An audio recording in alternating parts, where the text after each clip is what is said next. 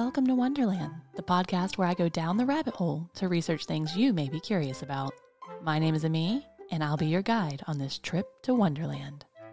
Hi there, my Wonderlings, and welcome back to the rabbit hole. Today's episode is going to be short and sweet, but I thought it was an interesting topic in light of a strange story that was in the news in February. I wonder. I wonder. I wonder. I wonder. I wonder. I wonder. I wonder. I wonder. I wonder. So what topic are we wondering about this week? Parthenogenesis? Parthenogenesis. Parthenogenesis. Parthenogenesis. Parthenogenesis? Did I pronounce that correctly? Parthenogenesis. Parthenogenesis. Parthenogenesis. That's a big, very scientific sounding word. Why is this particular topic on my mind this week? Well, you may have heard about Charlotte, the round stingray at an aquarium in Hendersonville, North Carolina, who was recently found to be pregnant with no male stingrays around. Maybe you've heard about this story this week. A stingray named Charlotte at the Aquarium and Shark Lab in Hendersonville is pregnant, and no one knows how. There are no male stingrays in her habitat.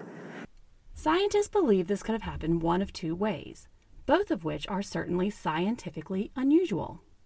First, it is possible that she was impregnated by one of the two male white-spotted bamboo sharks that she shared a tank with, but that would mean cross-species breeding. The other option is that Charlotte reproduced parthenogenetically. So what does parthenogenetic mean? The beginning of a Partheno? Which is? I have no idea. Genesis. The future. It is obviously a terrible disease that no one would ever want to contract or be around anyone who has it, really. I know Genesis means beginning, but I don't know what partho means. I know Genesis means beginning. Partheno. Man, I don't know what Partheno. I'm trying to figure out if I know another word that has that beginning. Parthenogenesis is a means of reproducing asexually or without a male and female pair. The word parthenogenesis is broken down into two Greek words, partheno, meaning virgin, and genesis, which means creation or beginning or origin, like Caroline and Cheyenne guessed. According to National Geographic's Corin Wetzel, parthenogenesis is a rare form of asexual reproduction in which a female produces an embryo without fertilization by a male's sperm. Instead, a smaller cell body, known as a polar body, which forms at the same time as the egg and contains DNA similar to the mother's, merges with the fertile egg. This creates offspring that are similar to the mother, but not exact clones. Wild, right? While reproduction by parthenogenesis is unusual, and to note, unheard of in Charlotte's species, it is the only means by which some species reproduce. There is a lizard species called the whiptail lizard in the desert grassland of the United States and Mexico that is entirely female, not a male in the whole species. It is believed that this species was created when a male of one species of lizard mated with a female of another species. This cross-species mating should have resulted in sterile offspring, making it impossible for the new hybrid species to reproduce. But it didn't.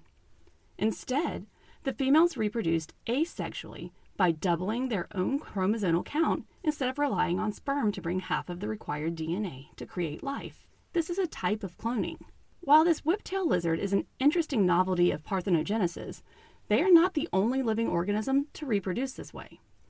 We're not going to get into lower plants or invertebrates here because asexual reproduction is not uncommon there, but for vertebrates, it's much more rare. The whiptail lizards aren't the only vertebrate who can reproduce without a partner. They're joined by more than 80 other sexual vertebrate species, though typically these other species reproduce both sexually and parthenogenetically. I don't know why this popped in my head, but I don't know why I want to say a single-celled protozoa, but that's wrong. I don't know, some single-cell organism maybe? Frog. Plants? Frogs, right? I think some worms. There are some species of frogs that can. I guess in the news lately, we've found out that there's a potential that a particular type of shark. Apparently stingrays, because Charlotte did not get pregnant by a shark, but she reproduces asexually. Komodo dragons, some wild turkeys, some pythons, and some sharks have all been documented for reproducing asexually, both in captivity and in the wild. So why would creatures who can reproduce sexually sometimes reproduce parthenogenetically? According to TED-Ed, mating and its associated demands and rituals can be both time and energy intensive. This leaves the mating pair vulnerable to predators and sometimes can be fatal. Take the mayfly, for example. Those annoying bugs that swarm me at the lake only live for 24 to 48 hours, which means in less than 2 days they have to find a partner, mate, and lay eggs for the next generation to be born. They're on the clock, and if no males are around, mayflies resort to parthenogenesis to ensure their population continues to thrive. This is also seen in pea aphids, who reproduce by parthenogenesis during the summer when they have favorable living conditions to boost their population. But then in the autumn, these insects switch back to reproducing by mating between a male and a female. Since most creatures don't just mate for funsies, why isn't parthenogenesis a more common way of reproducing? Scientifically, since this process is very much like cloning, that means that any mutant or bad genes are also duplicated each time the creature reproduces, which could eventually result in something referred to as Muller's ratchet. Muller's ratchet theorizes that because of the duplicating of disadvantageous genes, that thousands of generations into a species' existence, there would be too many harmful mutations, and the species would go extinct. According to what I read, the reason why the whiptail lizards I mentioned earlier are able to reproduce seemingly without this issue, despite never reproducing sexually, is because they came into existence by 2 different species mating, resulting in a richer DNA. So whether or not Charlotte was impregnated by the male sharks in her tank, or if she reproduced via parthenogenesis, she's certainly an interesting scientific marvel, and I learned so much while learning more about her.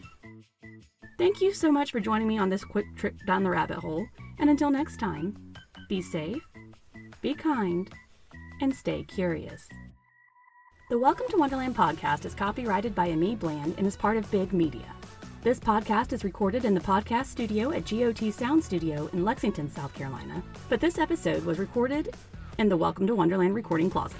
Any thoughts or opinions expressed as part of this production are those of the host, unless otherwise indicated. Subscribe to this podcast wherever you get your podcasts. Please follow, like, and share this podcast. Find us on Facebook at Welcome to Wonderland the Podcast, and on X, the app formerly known as Twitter, at Wonderland_pod. Check out behind-the-scenes moments and other videos on TikTok at Wonderland Pod. And finally, check out pictures, additional information, and go further down the rabbit hole on our website at www.wtwlpod.com. To submit corrections, additional information, or requests for episodes, please email the host at welcometowonderlandthepod@gmail.com.